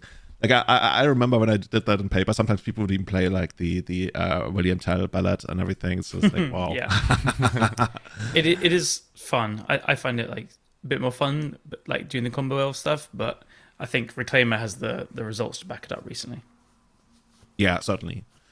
Good. Then we got fourth place, Dennis Kampelmann, playing Blue-Red Delver. Yeah, this is not Delver, this is actually straight up Delver. Is there anything special in it? Two Parablasts main deck. And there is a counterbalance in the main deck already. Yeah, this is interesting. Evil Delver. So is that how we call it? I don't know. Now with the counterbalance main, maybe. Dennis is another Magic Online crusher. He's oddball online, so many people have probably played against him there. Would guess. Yeah. He's not like playing against bots all alone and Magic Online every single round. Yeah. Just played against me all the time and crushing me properly. I was just like feeling, whoa, Pyroblast and Paper? Like, everybody does in Magic Online, right? It's almost like standard. Like, these days the crazy people play 3 Pyroblast. Yeah, I mean, there's only 3, or like 2.5 blue decks in the top 8. One of them being Allurin, it is blue, obviously, and blasts are good there, but yeah. I mean, they carried him, I guess. Yeah. It's always that awkward moment when you talk about a Delver deck and you're like, yeah, there's really not all that much to say about that. 3 days. Well, there's 3 days. Oh, look, it's the one of Chain Lightning. Yeah. What do you think of 3 days, though? I guess that's the slot for the counterbalance. Yeah, I suppose so. Right. I think like this version can maybe just go well into like a mid-rangey territory, like way better than like other Devil decks maybe. Yeah, especially post-board with the counterbalances, right? Right. There's like got a another second counterbalance in the sideboard. sideboard. Yeah. Mm-hmm. Yeah. I like the Unlicensed House a lot. I think I mentioned it last week, but I think that could be a mirror breaker if he needs more mirror breakers. Like you keep them off their Murktides, and then it just smacks in the face really hard. Yeah. Cool. So with that, we mentioned top 4 split, but still played it out for the glory. Now we come to 5th through 8th place, so the losers of the quarterfinals. We got Sebastian Basso on Alluren. Alluren can be like so many different things these days, I guess. Is this bug? I'm seeing a lot of bug cards. It is, yeah. I have such a soft spot for these, like Alluren and Food Chain, these creature combo decks. They're kind of paper fan favorites as well. Alluren's not too bad to play on Magic Online, but Food Chain is horrific. And they've always been skirting like kind of B tier, sometimes mid, sometimes upper. And they are pretty good. Like these bug shells, like you play so much interaction for Delver and stuff. People love them. People always love them. Like just like kind of like mid-rangey piles are always like on very high on the like on popularity. I think like among all players. Like doesn't even matter if it's like Legacy, Modern, or like any other format. I think like you doodle a bit. You have a couple of like 2-for-1s. You have a bit of counter magic. You have a stable mana base. Pretty much. That's like you that's have like Uro to fix like half the games, right. I guess. like you do play a lot of like actual Magic the Gathering. You know what I mean? Like creatures and counters and this and that. Like the basics. You get your money's worth at an event. You probably go 2-1 or 1-2 every round, and right. Yeah, but you're right. Alluren, especially Alluren, there's nobody who like randomly picks up Alluren before the event. Usually, you are your community's Alluren guy. Right? Yeah. And that's how what you've been playing for maybe since the card was released. And that I mean, actually, let me click Sebastian's name. Let's see. Oh, only one. Okay, so it only lists one finish, but I bet he's been playing the deck forever. I would be surprised if that was just like a random thing he thought of before the tournament. Was like, you know what? Alluren's actually the choice. It's busted. Ukima Stalking Shadow is going to take this event by force. Cool. Yeah. And moving on, next place we have Albert Lindblom, also known as Ally on Magic Online, playing, you guessed it, Lance. He used to be a guest. He was a guest on our podcast, I think last year, or was it actually earlier this year, where we talked a lot about his like training and exercise regime. And here he's putting it to great use. Callum, I think you call him the scariest Lance player on Magic Online. Is that accurate? I think he's the scariest Lance player in the world. He just always has my number recently when we play, and he's just played the decks so much. He just made Jarvis cry. Well, Jarvis, I always beat Is Jarvis. retired from competitive Magic? Is that what you were going to say? No, I always beat Jarvis, so no. I love him, but I've got his number. Like Ali's got my number. The guy who like back to back like won a Legacy GP and like top 8 at the very next round. It's like, oh, I always beat him. He's like, I got his number. Easy game. I like poking fun. Awesome. But yeah, Ali, he's fascinating because he used to be like a combo player. He used to play the Epic Storm and stuff, and then he would be like really deep into that. This was years ago, he said, and then he picked up lands a bunch of years ago, and he's just been like hyper dedicated to it. Like he just basically doesn't play anything else. So yeah, he's probably messed around with a couple other things online, but he has these like routines as well where he really, really tests and trains and stuff. And he just works so hard for it. And he's one of the players where if you're an aspiring lands player or you play lands, and you look at his list, every single card there has been like earning its spot, meticulously worked out. He'll have sideboard maps for everything. He'll know every matchup inside out. He'll play against anything and he'll be like, yeah, this is my plan here, so I'm sideboarding this out and this in, and this is what I'm doing. Yeah, he has like files on every single card. Like if you're the mother of like Wine Swap Teeth and you come in, and he will tell you exactly what Wine Swap Teeth has done over the last 6 months or something. Yeah, why it's better than Wooded Foothills. So but don't tell the parents of Wooded Foothills. They will cry. Of course not. But they're not very stable. But yeah, nothing but respect for him, and great finish. Yeah. I was actually watching the semi-final match between Albert and Daniel Perez. It was a Lance Mirror. Oh, and shit. I gotta say, I've never felt this stupid in my life because I literally didn't know what was going on. It was like they played at a very fast pace, I want to say, but it's pretty much like chess. Really, because like there's not a lot of card advantage going on in except I guess like Silver Library maybe. Yeah. But it's like the game is all about timing. I think like when to activate It's a stages crazy and mirror. things like that. Yeah, when to crop rotation. Like you know, like your opponent's not gonna counter it, but it's really just the when do you do that? There's weird stuff like you just can't play your Dark Depths out unless you have the combo ready to go, because they could just like crop for a third spin stage and copy it and kill you and stuff like that. Yeah. There's loads of sub games as well. It's a crazy mirror. Exploration I think is the most important card, but I can probably see Endurance and Reclaimer now also being like that high up as well. I could even see like that matchup going to like time in the first game or something. Things go really Oh, crazy. it took forever. And I mean, but you have infinite time in the top 8, so. Oh, that's why the event ran so late. Right? I mean, like the judges were not amused. I remember like Anders in our chat was constantly talking about how he's like so like afraid that Marcus Ewald might cause the entire event to be delayed to the next day because Marcus was there to play High Tide. And in the end, apparently it was Eli and Daniel Paris. A week later, Marcus is still resolving his High Tide. So, okay, High Tide is at 17. My lands tap for 18. Yeah. Cool. So moving on, we got I don't know if you guys know him, Daniel Herens, playing Painter. I think Callum, you want to talk a lot about the deck. I want to talk about the player. Sure. The player I don't know. I just know that he's a friend of Jan. Do you know him? I think he's from northern Germany. I'm not sure exactly, but he was my roommate. Oh, he was your cool. roommate. Yeah. Oh, so we ever. Yeah. So Coolest guy in the house. Yeah, he was the coolest guy in the room, at least. Yeah. definitely. No. Because he lives in the same city, I think, in Hamburg, which is like pretty much in the north. And we drove together to Malmö, and dude, he was crushing it like the whole weekend. I think even on the trial day, he went like 5-1 with the same deck list. Now he made top 8 with his own brew. Daniel doesn't use a lot of social media and also doesn't really look up a lot of deck lists online. He just kind of just comes up with things, you know. This is so old school. This is he's how my Magic hero. used to I love work, like it. in the pre-internet days. I love it so much. Like if you look at the deck list, it is wild. It is absolutely really wild. Yeah, and before we go into the deck list, I remember that guy because he apparently has been dedicated to Painter for a long time. I played against him in 2013 at Bazaar of Mox in Paris in one of the earlier rounds, I think. And he already was playing Painter back then. So when I saw him here in the top 8, I was like, "Ooh, dude! I bet for the last nine years he's been playing nothing but Painter." Oh, no, he had a bunch of different decks. I gotta say. Oh no, you're destroying the story. I Kai. know. You're a podcast, Sorry. you know? No. He literally only played Painter. Cut it out. Yeah. He's been His parents sent in him to like a lonely island, and there was nothing but like canvas and a little bit of paint. he's been in the deep German forest meditating over this deck list for the past 10 years, and now he's come back with a vengeance. The deep German forest. Yeah.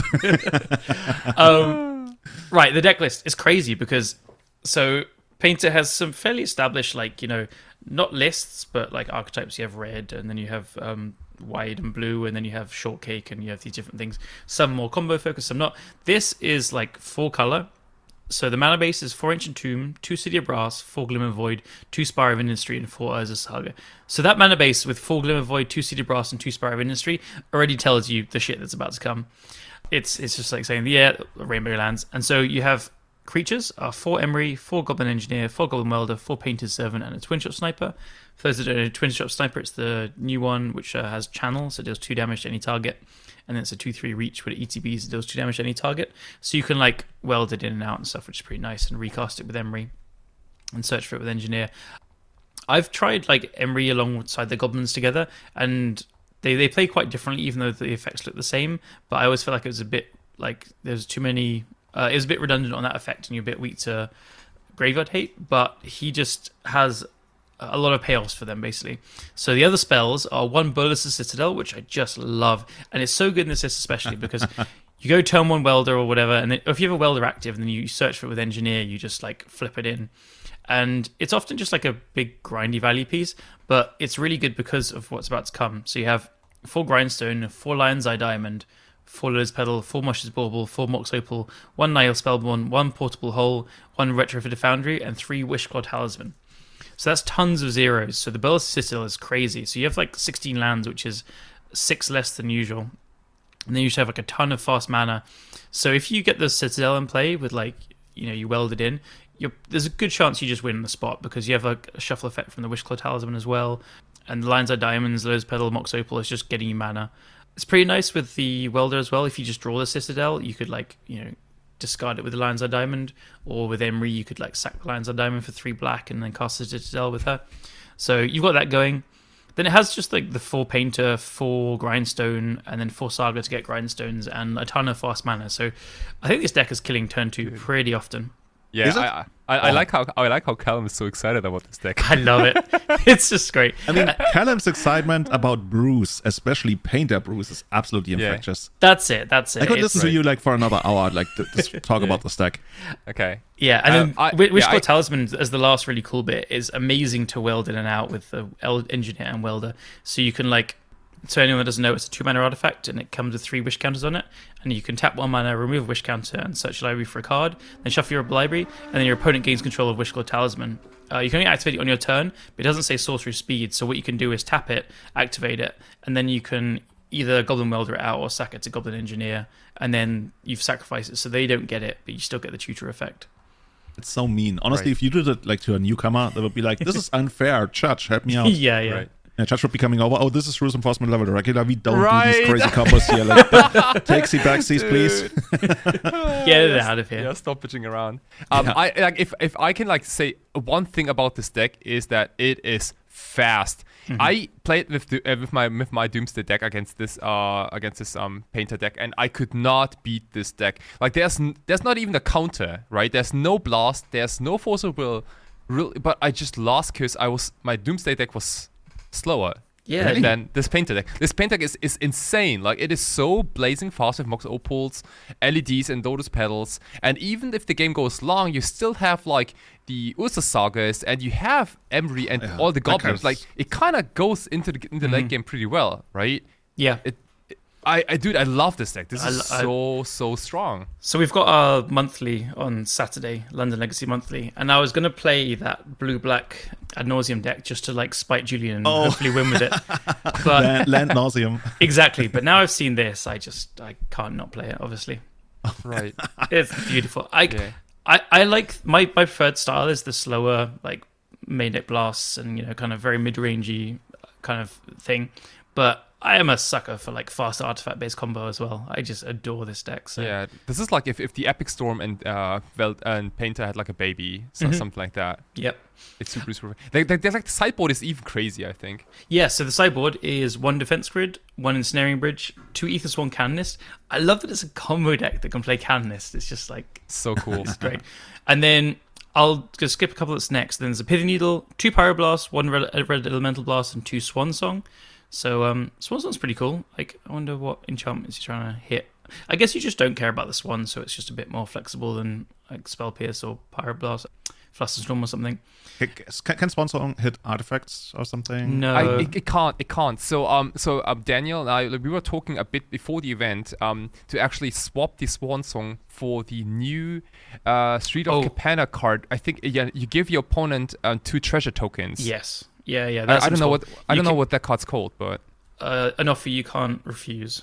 Right, something like that. And it's 1 blue instant. You counter a non-creature spell, and then they get 2 treasures. Yeah, I think you definitely want to play that. Yeah, that seems cool. Right, but I mean, like I told him that giving your opponent 2 treasure counters is just too much of a cost, and he should just stick to Swan Song instead. But maybe I'm stupid. But I don't know. If he's countering like Karn or Meltdown, like the only things that matter, and then killing them on the following turn, or like just having it up, it's pretty cool. Yeah, you also can hit like especially like the big hate that people would bring in, like let's say Collector Oof, or I mean Nyrod isn't really a thing. Maybe it's gonna become a thing again. Yeah, I would think if the deck is this fast. I played against Martin Medmidden on Magic Online a few days ago, and he's just like a combo brewer through and through, and I was playing Painter, and I had like a turn 1 Karn, and I was like, okay, this is going to be great against him, because he always plays like Mox Opals and stuff. And then he goes turn 1, Chrome Mox, what's the 4 mana enchantment that whenever you cast a spell, you draw 2 cards? Song of Creation. So he puts, Of course. Of course, it's song creation. so he just puts Song of Creation under it and then Legacy passes the staple. turn. And I'm like, okay, well, this is GG. I'm just going to play turn 1 Khan. And then he does that card, the An Offer You Can't Refuse. And I'm like, holy shit, he got me. And he just destroyed me. Next turn he won. And then he was using that to cast, like, he would play a Veil of Summer, and then he would cast his own Lion's Eye Diamond or Lotus Petal, and then counter it, so making 2 treasures. It was pretty sick. Oh wow! And then he had loads of wheels, so like Echovions and Gamble for Echovions and LEDs. Oh man, and like the moment when you counter your Lotus Petal to get 2 Lotus Petals, no? exactly. Yeah. Oh man. Cool. I Yeah. miss Paper Magic so much. I want to play more of it. So he wants to swap the Swamp Songs to them, so I'm going to do that for my tournament on Saturday. And the last 5 Cyber slots is 4 Lane of the Void, so nice, just fast card to get rid of graveyards, and then 1 Helm of Obedience. So I love that you can like side in the ley lines, and when you do, you bring in the Helm, and then you can like, you know, engineer for it, and then weld it in or Emery cast it from the graveyard and stuff. That's smart. Yeah, really cool. It's not even like one of those random transformational sideboards where I feel like, oh, I'm gonna have this different combo kill now because they attack my actual one. But this is just, you know, I want these ley lines because I need some kind of graveyard hate, especially against, like, I guess Emrakul as well. But then I have this one-off that allows me to now kill out of nowhere in a different way as well, right? So I'm gonna have even more like turns where I just randomly kill them on maybe even the second turn. Yeah, actually, that's a good point. The one thing, this deck is weak to like Eldrazi decks, so they're not played tons, so it's okay. Like your Show and Tell, your Cloud Post decks. I play a Soulguide Lantern in the main deck, so I can exile the graveyard with the shuffles, triggers, and the stack and stuff. But he's kind of. I mean, he has a Nihil Spell Bomb though. Oh, of course he does. Yeah, sorry, missed that. Yep, he's thought of everything. It's all good. Deck is perfect. I love it. Swiss Army knife of a deck. Yeah, the deck's busted. It is. Oh my god, I just love Glimmer Void so much. I remember when I first saw the card like many years ago, it literally reads add 1 mana of any color, and I thought like, oh my god, this is the most powerful thing ever. And I mean, yeah, you have to sacrifice it at the beginning of your end step, yeah, if you control no artifacts. So I guess technically you could even just like play it without artifacts and then tap it. It's just like crazy. It's crazy. It's City of Brass without the downside, it feels like. I do slightly question playing 4 Glimmer Void and just 2 Spire of Innistree, because I think Spire is often better, but not always. So I guess there's an argument. Sorry to interrupt you. There's an argument to be made because of like Bolas Citadel.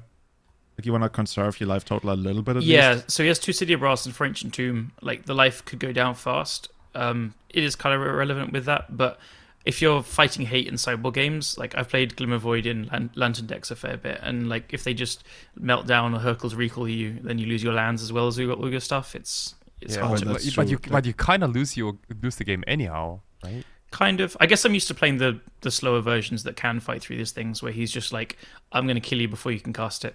I guess that's fair. Yeah. Okay. Yeah. Awesome. Love it. Well done, Daniel. I don't know if it was apparent in my voice there how much I liked it. The admiration. Yeah. I'm looking forward to hearing your report about the cool. Legacy Monthly. And if you don't hear about it, it's because I suck and did it badly. Oh, then you will certainly hear it from me. I'm in your South England Legacy group or something. Oh shit, yeah. So I know everything about your life. And then rounding it out in 8th place, we have Karimati Mekele. Did I pronounce that correctly? Karimati Mekele. It's like a umlaut over the A's. It's Finnish, I think. Yeah, it looks very Finnish. I think he's from Denmark, I think. Oh, okay. Sorry. Oh, okay. Cool. And that's another blue-red Delver deck list. Oh, only 1 Pyroblast in the main. I like the first thing we always point out is like how many Pyroblasts are in the main deck. This is literally different. Like we don't even talk about the creatures or any other spells. Literally, how many Pyroblasts does it have? You know, just like that's all that matters. Honestly, if you had told me to write down the deck list without ever having seen it, and you tell me this is as basic as it gets, I would have come very close. I would have 1 fewer Brazen Borrower and 1 more Pyroblast. And I think otherwise I would have nailed the main deck. Pretty much. Yeah. Would you've got the fetch land split right? Yeah, he's got the right fetch land split. Yeah. Yeah, it's really hard to get the fetch land split wrong. And you know what I'm noticing though? A card we have talked about a lot, and might be the biggest omission from Magic Online right now, and that's what's it called? Maddening Hex, right? Maddening Hex, yes. You crazily read my mind. It was literally the next thing I was about to say was like, by the way, we don't see any in either of these lists. You're crazy, Reddit. I don't know whether they haven't in the end it's only 2 Delver decks that we see here. Maybe a lot of people have played them and they just didn't happen to make top 8. But from everything I have heard of people who have played with the card and paper, and it feels like a little bit old school, like all of a sudden like we can't test this online. We need people on the ground to actually try out the card. Like the last time I heard about that was when Carsten Cotter was like trying out the Delve spells in 2015 and playing them out on paper because they weren't on Magic Online or like their set hadn't been released yet. And then the results came back and he said, "Oh my god, these are the most broken cards ever." And people were like, "Oh my god!" And yeah, Maddening Hex not on Magic Online right now. It's a curse, 1 colorless and 2 red. And guys, help me out. I think whenever a player? Is it a player or whenever an opponent? Whenever an opponent casts a non-creature spell, you roll a d6 and they take that much damage. And then you reattach it to another opponent. And of course, since it's a single-player game, like a 2-player game, it always stays on them, right? Yeah, yeah. So on average, they take like 3.5 damage or something for every spell they play. Adds up pretty fast, right? It's crazy. Mm-hmm. Yeah. I just saw Martin Nielsen on Doomsday play against a Delver opponent who had Maddening Hex on the field, and Martin goes like Dark Ritual, rolls a 6, casts Doomsday, rolls another 6, and then he had to figure out a completely different pile because he was not allowed to. He went down to 2 life. He couldn't cast any non-creature spell after Doomsday anymore. It was crazy. It was absolute like demoralizing. I think. So you could like use a fetch land to get one thing deeper into the pile or something, and then you need to use your devotion to blue to somehow. It's crazy. It's absolute, dude. It's wild. I mean, this card is a little quote unquote inconsistent, right? Because like it is after all like rolling a d6, and you might just end up rolling a lot of 1s, for example, in a game, or like a lot of 6s in the other game. But this card is absolutely busted. It is also the reason why people play more Hydroblast effects in paper than in online. Because a lot of control decks board out Force of Wills against Delver. That's just like what they do. And then Maddening Hex always resolves against control, and then, they just simply lose the game, right? And maybe that's why the lands list above had like so many Hydroblasts, maybe. Because I don't know how... Yeah, I don't know about lands specifically, but, if deck is literally only non-creature spells and lands, then this might be a problem. Yeah. I could see it like... Max Gilmore said he's played it in paper where he was playing like I think a mid-rangey deck and kind of play Protect the Queen with it because a lot of decks in the end will just have to cast on creature spells, like maybe not against D&T or something as an example, but a lot of them will, and then you can just play your game and they have to play into it eventually. Yeah, Protect the Queen is a really good way to put it, right? People used to do that with Court of Cunning, but of course Court of Cunning can be pyroblasted, whereas Maddening Hex, that card's gonna hurt a lot of times. Looking it up on paper right now, it's like ending, but like still, they take some damage, and then you can fight about that. Yeah, they take some damage, and they also they don't trade up or down. It's a 3-mana exchange. Yeah, that's pretty cool. Looking at the prices right now, it's about €4 on paper. I wouldn't mind picking up some of those if I was playing that deck. Yeah, I could really see it. Like I don't know if I think in paper you can play like 1 or 2 in the sideboard of Delver and it's just very good. And then I don't know where you would go with like a mid-range deck of just protecting. Probably just is Delver. Maybe you play 2 in the main deck and you just make control players cry horrifically. I mean, I already like even back in Japan like 2 months ago, I already saw Japanese control players picking up this card to fight the control mirror. So just control decks picking up this card. I remember you saying that actually. I completely forgot. Yeah. So this card is something like I think I saw it like in a 4-color Uro deck before, like in a Jeskai deck. Yeah, might try and get some people playing it monthly as well. Say, come on, try it out. Yeah, that kind of. What I wonder, they're probably gonna put it into treasure chests if they ever program it. I mean, it's a curse, so it's. Wizards has had some trouble properly programming curses on Magic Online. Rebel Sheep can probably tell you about that. yeah, true. So yeah, we will see. You guys think this is gonna be on Magic Online in half a year's time? It could be. I think it could be. They've changed Minsk and Boo. I don't know when it's coming, but the red border on Magic Online that says a card isn't playable has been changed, so it means it's coming at some point. So they could. Yeah, they probably should. I'm looking forward to it. Yeah. I just love stuff that punishes like. I'm kind of not looking forward to it because the card is mean, but yeah, it'll be good to have everything there. Cool. Before we move on, I have two quick questions for you guys, because I've seen those two cards talked about quite a lot and how hard they are to find on Magic Online, and that's Displacer Kitten and Currency Converter. Displacer Kitten we already highlighted last week, basically like a new combo enabler for, well, Teferi decks, I guess that's the most common way to do it. And Currency Converter I've actually seen in Loam decks quite a lot, and for those who don't know what it does, it's an artifact, one colorless. Whenever you discard a card, you may exile that card from your graveyard. 2 colorless and tap, draw a card, then discard a card so you can loot. And then if you tap it and... Oh god, I'm so bad at explaining these cards. and then you can also tap it to put a card exiled with Currency Converter into your graveyard. If it's a land card, create a treasure token. If it's a non-land card, create a 2/2 black rogue creature token. These Wizards should really be thinking about podcasts, because explaining these cards, especially by me, is just like the worst thing ever.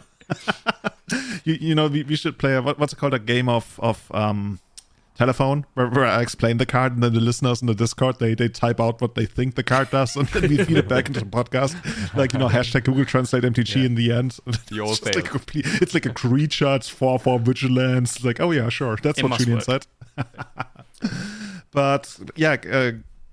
This card is incredibly hard to find. Like as I mentioned earlier, I was streaming Lone Pox earlier today, and I could only get my hands on one single Currency Converter, and the Lone Pox list played 3 copies, and it is very much the engine of the deck entirely, because you know you discard so many cards you want to like recur later.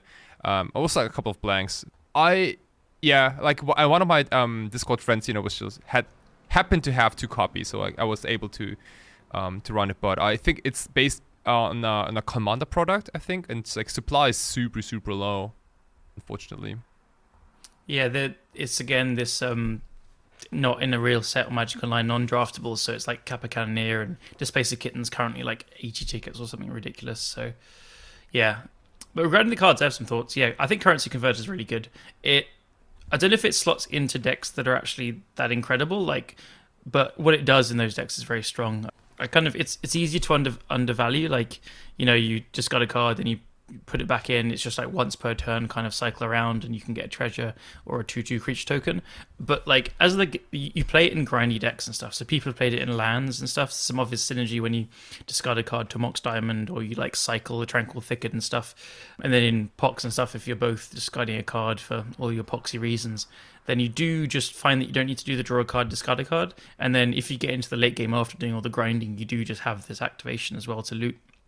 And then, you just kind of pull ahead, make some treasure tokens, make some 2/2s, and it just like sits there grinding, making some value. For this 1 mana artifact is pretty powerful, actually. So yeah, I think it's a good card.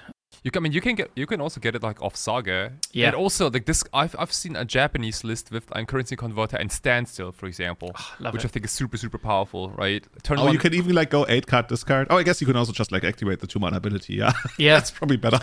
Oh, now I want to play Standstill on this. Oh, there's so many decks to play. Don't. That's no place for Standstill. Brilliant idea. I love it.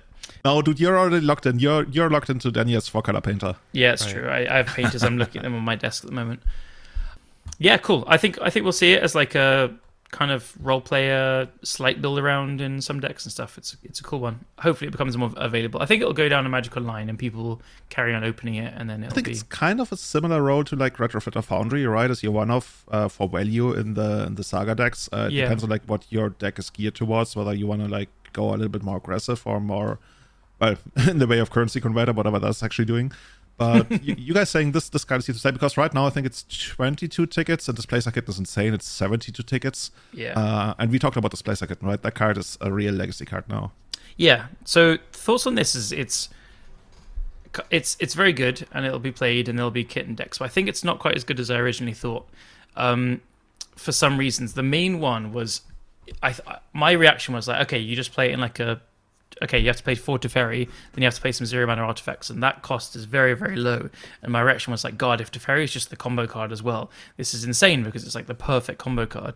But what it does is, when I tried it, it forces you into play patterns you don't actually want to do in your kind of blue mid-range good stuff deck. So Mishra's Bauble, you're encouraged to crack it early, or like Lotus Pedal, you're encouraged to try and pull ahead on mana because you've drawn it in your hand and you want to use it. You don't want to be holding on to these cards, like, not cracking and Mishra's Bauble is putting you down a card. You're essentially mulliganing.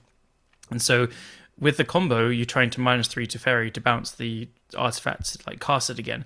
But you're only getting this in play like turn 4 kind of earliest, unless you've got some Lotus Petals, in which case you need to play 4 in your deck because you have to have 2 non-cracked when you start comboing. So what I found was like you're then playing Teferi, you're trying to like bounce something to get some tempo, but very often they have like a creature that can attack it down, so then you play it into 2 creatures and plus it, hoping it lives. It just basically made you play Teferi and the 0 mana artifacts in ways that you don't usually want to play. And so I found the deck kind of, even though when it goes off, even before comboing, with Displacer Kitten, you cast a Ponder, you blink the Teferi, you draw a card off the Teferi, like you draw tons of cards and it looks really fancy and explosive. Actually comboing felt almost like a little bit win more, and it felt like you're trying to assemble like a Splinter Twin, like a 3 mana thing and then a 4 mana thing that is harder to disrupt because Teferi is part of the equation, but getting them both together on the board without losing too much tempo and being, having them Pyroblast and dazed out and stuff was harder than I expected. So my reaction at the end of all that is I think if Cat is good, I think there's going to be like a pretty good, maybe Chalice, Ancient Tomb deck around them with probably like the blue-white Signet to play Teferi better off Soul Lands and stuff. And with that, then you can because Displacer Kitten does combo with Khan, the Great Creator as well. I want to go down that approach more next, but they're just hard to find, so I haven't got around to playing it. But I'm just so happy we have you on the podcast because that's kind of insight I wouldn't have been able to provide. Well, yeah. So Max Distortion lent me them for a bit, so I got to play a little bit, and he was then trying a bunch of different versions. He played it in like Esper, and then Yori and Esper, and then Jeskai stuff. Like Anurag's been playing that a lot, and then he tried like Check Pile with it as well. And we came to that conclusion about like weird play patterns that just aren't intuitive until you start playing it, and then you realize like it makes you like not play Teferi on turn 3 and not crack your baubles, and then you kind of lose for not doing that. That's really weird then. Yeah, it could be that our sample size was small, but that's where we got to. And I think a list with Vile and Recruiter of the Guard could be better. Ooh, now we're getting spicy. Yeah. Nice. Yeah, I like that. Yeah, so I think you need ways to generate tempo and play a mid-range game in a slightly different way than just playing good stuff cards. Because if you're playing towards this combo endgame, so you're like, okay, if I'm having a combo endgame, I don't need as much card advantage. Or if you're playing these good stuff cards with Swords and Ponder and Brainstorm and Force and Prismatic Ending and all this stuff, you do, like, none of them are generating card advantage. So you go from no card advantage in the early and mid game into my card advantage is also my combo, so the Kitten and the Teferi. So people are often fighting over your card advantage. So once they stop one of them, you're like, crap, I'm kind of just like playing these cantrips for more cantrips and removal and hoping that your payoffs and your combo cards are resolving, and you're fighting around that, and it's the same card but 2 different angles. Then if you get cut off that, you're kind of swimming in no card advantage or endgame water. So we'll see. That was deep. Sorry. Yeah.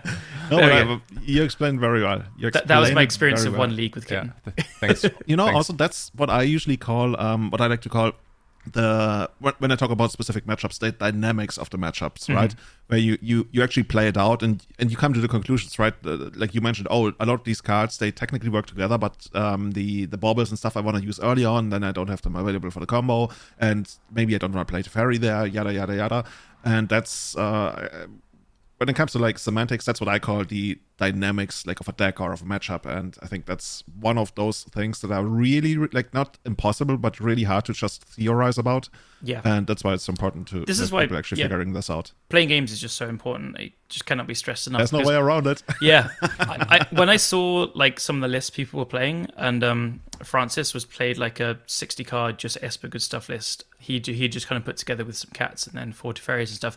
I looked through it and I thought this was insanely strong, like bordering on broken. I was like, this just looks amazing because your combo is so compact. You just play 1 Mox Amber, then you have the 3 Kittens, which are good on their own because you can blink Teferi.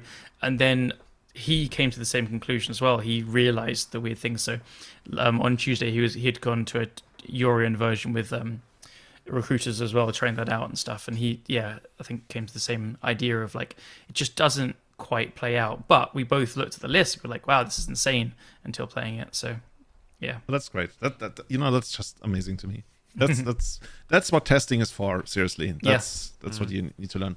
Cool. So before we close it out with a bunch of listener questions, I still want to give shoutouts to Fuss65 because Fuss65 on the weekend won the Legacy Challenge with Doomsday without dropping a single match. And Hell yeah. I mean, it happens every once in a while, but it's not that common, right? So all the more glory to Fuss65. By the way, with Tombstalker on the sideboard. Man, Guys, is that something you want to do? That's wild. We had this discussion a couple of months ago, I think, where people argued like, hey, Tombstalker can't be pyroblasted, but it's like it's inferior to Murktide because it's quote unquote only a 5/5 and not an 8/8. Well, but I guess if you just keep plowing all their Murktides, then Tombstalker is technically the best threat on the field. I guess you also go wide because there's also Mentor on the sideboard, so I guess there's another approach. I don't dislike it, but it like for the Tombstalkers to be good, it's required that you have to plow all Murktides basically. So if there are no Murktides on the field, then Tombstalker is good. If there are Murktides on the field, then Murktide's bad. Then Tombstalker's bad. Yeah. Yeah, Cool. but you plow one of their big Murktides, and then you attack with Tombstalker 4 times, then you're even with the damage. They're so big. Sick. Yeah. Yeah. We go from the deepest of analysis that Callum ever provided literally like the most, dude. Just never play a creature, blank the removal. Oh, card advantage. Yeah. Cool. So yeah, we're gonna close it out. We received 4 listener questions on the Everyday Eternal Discord. We got The Aggressive B quoting, I know it's always an animated discussion when the subject of should Delver side out bolts against Doomsday is brought up. It's related to the utility of surgical extraction versus Doomsday. Guys, why did we put that in there? That's not even a question. Right. Well, I'm just gonna answer this real quick. Because I get this question a lot. People always ask me, hey, I'm like, how is surgical extraction and lightning bolt against Doomsday? My short answer, it is better than the average card, but not very good. That's basically my final answer. Like there are games where you just buy a turn because you shuffled your opponent's 5-card pile, and there are games where you just bolt them for lethal post Doomsday. But I would only leave them in the deck if there's literally nothing else. I would try and never have them in. As Painter, I side out bolts and don't bring in surgicals for whatever that's worth. Yeah, in the end, it's opportunity cost, right? If the card you keep in over those cards is better, then you do it, and otherwise you don't. That's also by these questions, not directly from the Aggressive B, but in general, right? That's one thing people often like to ask when they're learning a deck or even a format. Should I bring in this against that deck?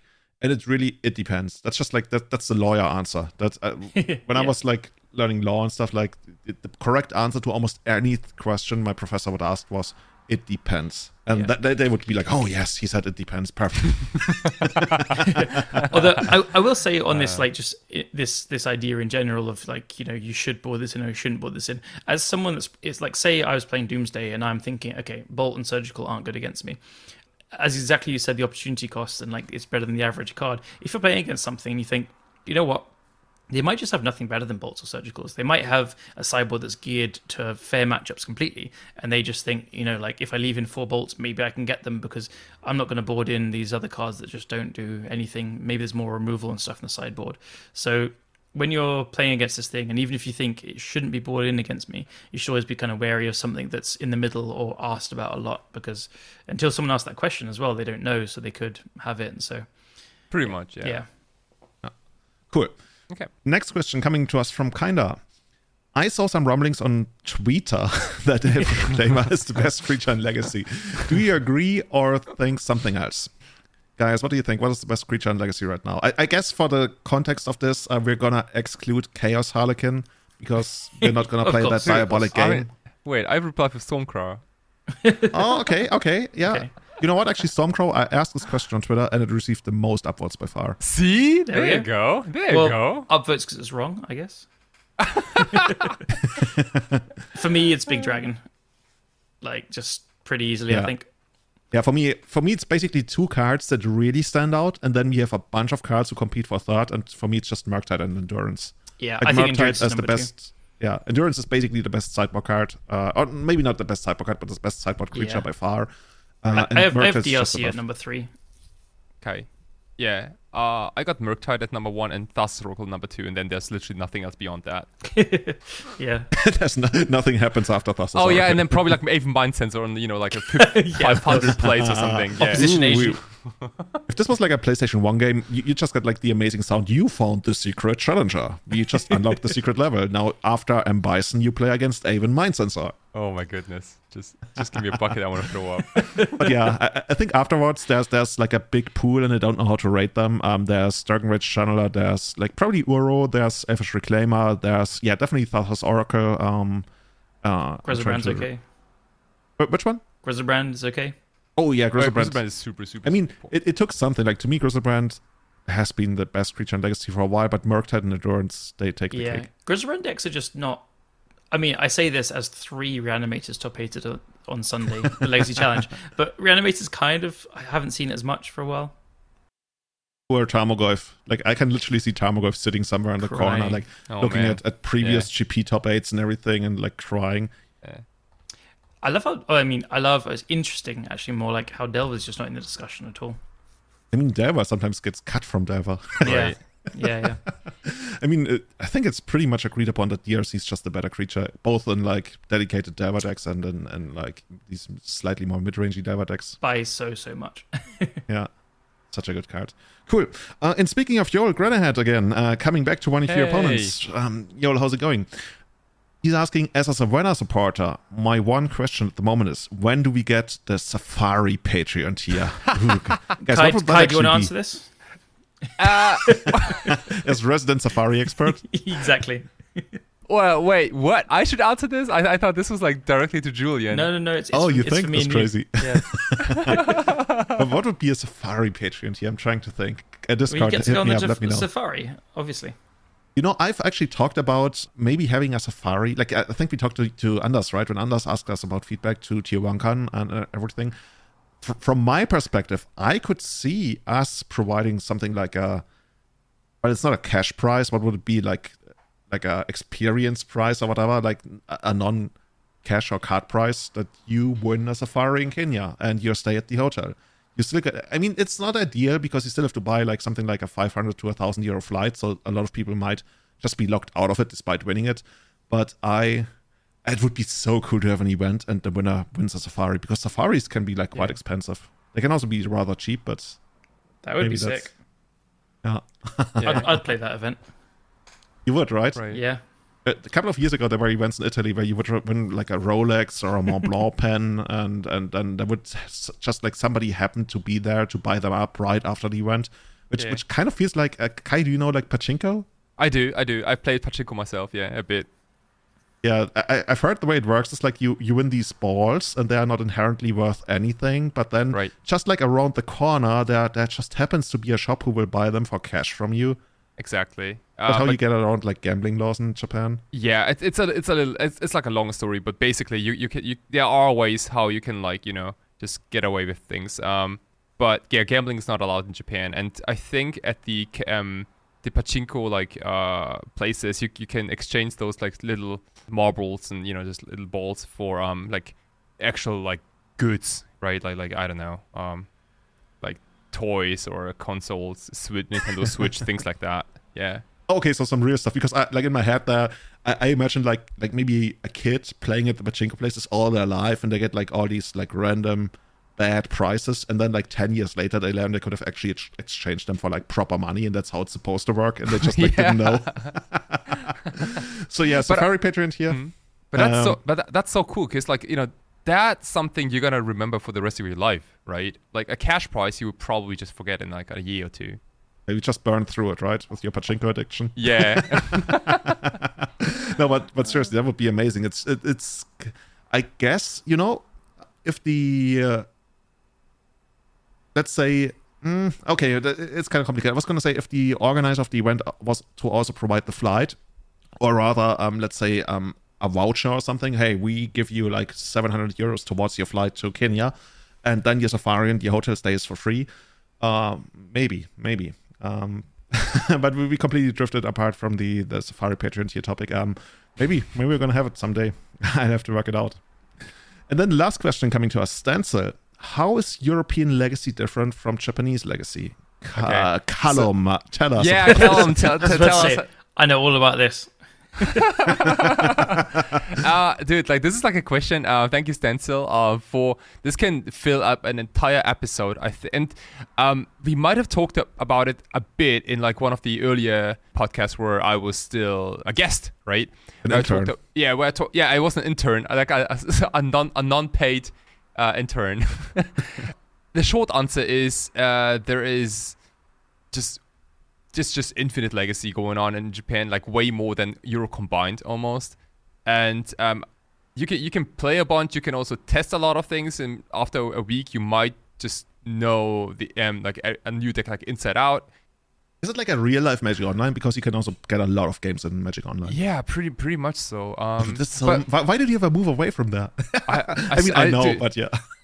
Right, like but it also makes you like want to buy more cards, obviously, because like you are trying out so like I think like when I lived in Japan, I had so many like maybe in the sideboard type of cards, you know, like cards you really don't need as necessarily as other cards, but since there are so many tournaments, you might as well just get them and, you know, just give them a spin, something like that, and your collection gets just absolutely huge over time. I think that's what happens if you play a lot of like Legacy or Modern. And people buy from the local shops, right? They do, always do. Never buy online. And that is, dude. I don't know. I mean, like, if there's like one thing I wanna call out there is like, just do if the prices are not ridiculous in your local game store, just go there. Just, you know, like people will remember, and it's good for everyone. And after all, we want to play events, right? So awesome. Guy, so before we close it out, you want to shout out one of the events that you organized that are coming up in Berlin? Next Saturday, there is the High Five Legacy in Berlin. It is a proxy tournament. You can play a few proxies if you want, but for the first time, we decided to do like unlimited amount of proxies. So even like modern players can pick up a Legacy deck and try it out. I think that's our main goal. Also, like to just recruit new people for the awesome format. And that's pretty much it. Just if there are no stores that push your format, then just gotta do it yourself. Cool. What is your format? Is it like part modern, part legacy, or? It's just legacy. Okay. Okay. Cool. But I was thinking, if people are like, do people generally like side events too? Because like some people drop after like 2 or 3 rounds, right? And I thought if there's like something else, maybe like a side event. Do people really drop from these events? Like, I only have like a Cetera Magic to go on from, and people will play the entire event even if they're like 0-4. My experience doing the monthly legacies with like 40 to 50 players is I bring along a Andrea Mengucci's vintage cube, like proxied out and stuff, and I say anyone that wants a cube, they can, and we fired it like once. Everyone likes to kind of carry on playing and then also just like chill and watch their friends and chat and stuff. So yeah, that's cool. My experience is at the smaller events, like under 50 people, they don't really go for side events. But okay. Yeah, that's a good point. Maybe maybe you have to note that, for example, Freising, like despite this big giant legacy tournament, there's literally nothing else going on in Freising in that day, so you really don't have much of a choice, right? Like you can't, like if you drop in, there's literally nothing you can do in the area. But Berlin is still like, slightly bigger. It's slightly bigger. It's like it's a trashy capital. So there are like, if you drop, you can still do stuff. Maybe to keep the people around. Maybe I thought maybe you want to like just have some sort of like a small side event in any form.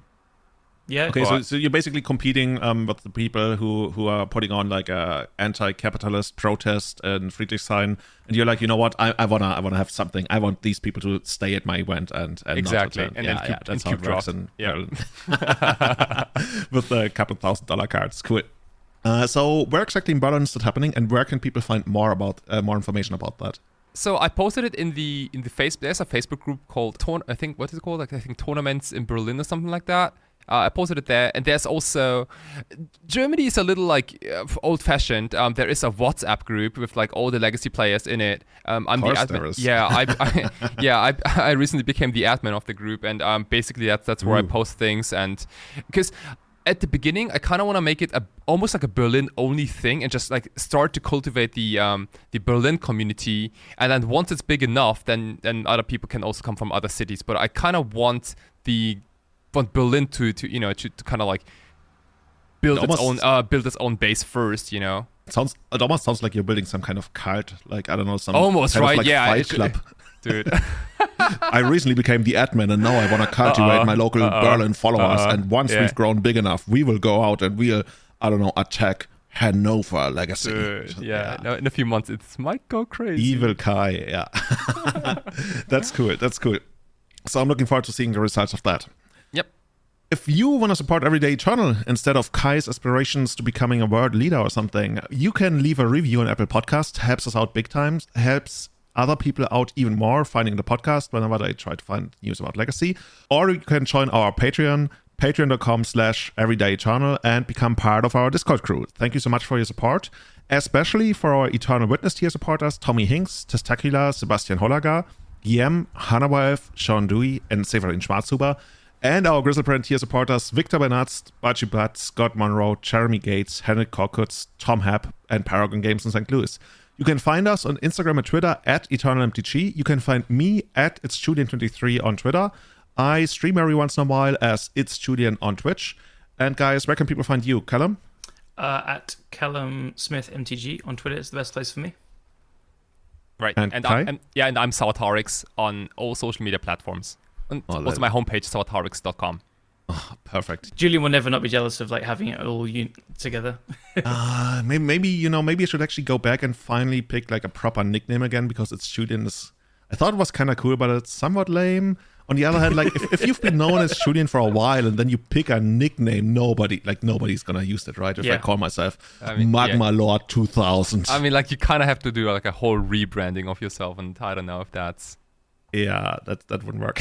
Yeah, it's people are gonna, the moment you change it, but it's not Julian23, they're gonna call you that. Yeah, 100%. What about MAGMALORD2000? I just like thought about that. MAGMALORD. I don't know. Just do something stupid. Yes. Like on Magic Online, I have Clout Goat Ranger. So. Oh, that's amazing, dude. I think you also picked one of the best pictures. You know, the eyeball. The eye. Yeah. You also got a 5-0 with Painter, right? Actually, we should the Twitch.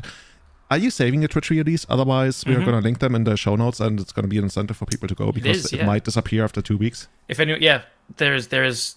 I'm not saving them actually. Sorry, it's going to be there for 2 weeks. But yeah, if anyone wants to watch a Painter stream, I streamed for the first time in months the other night.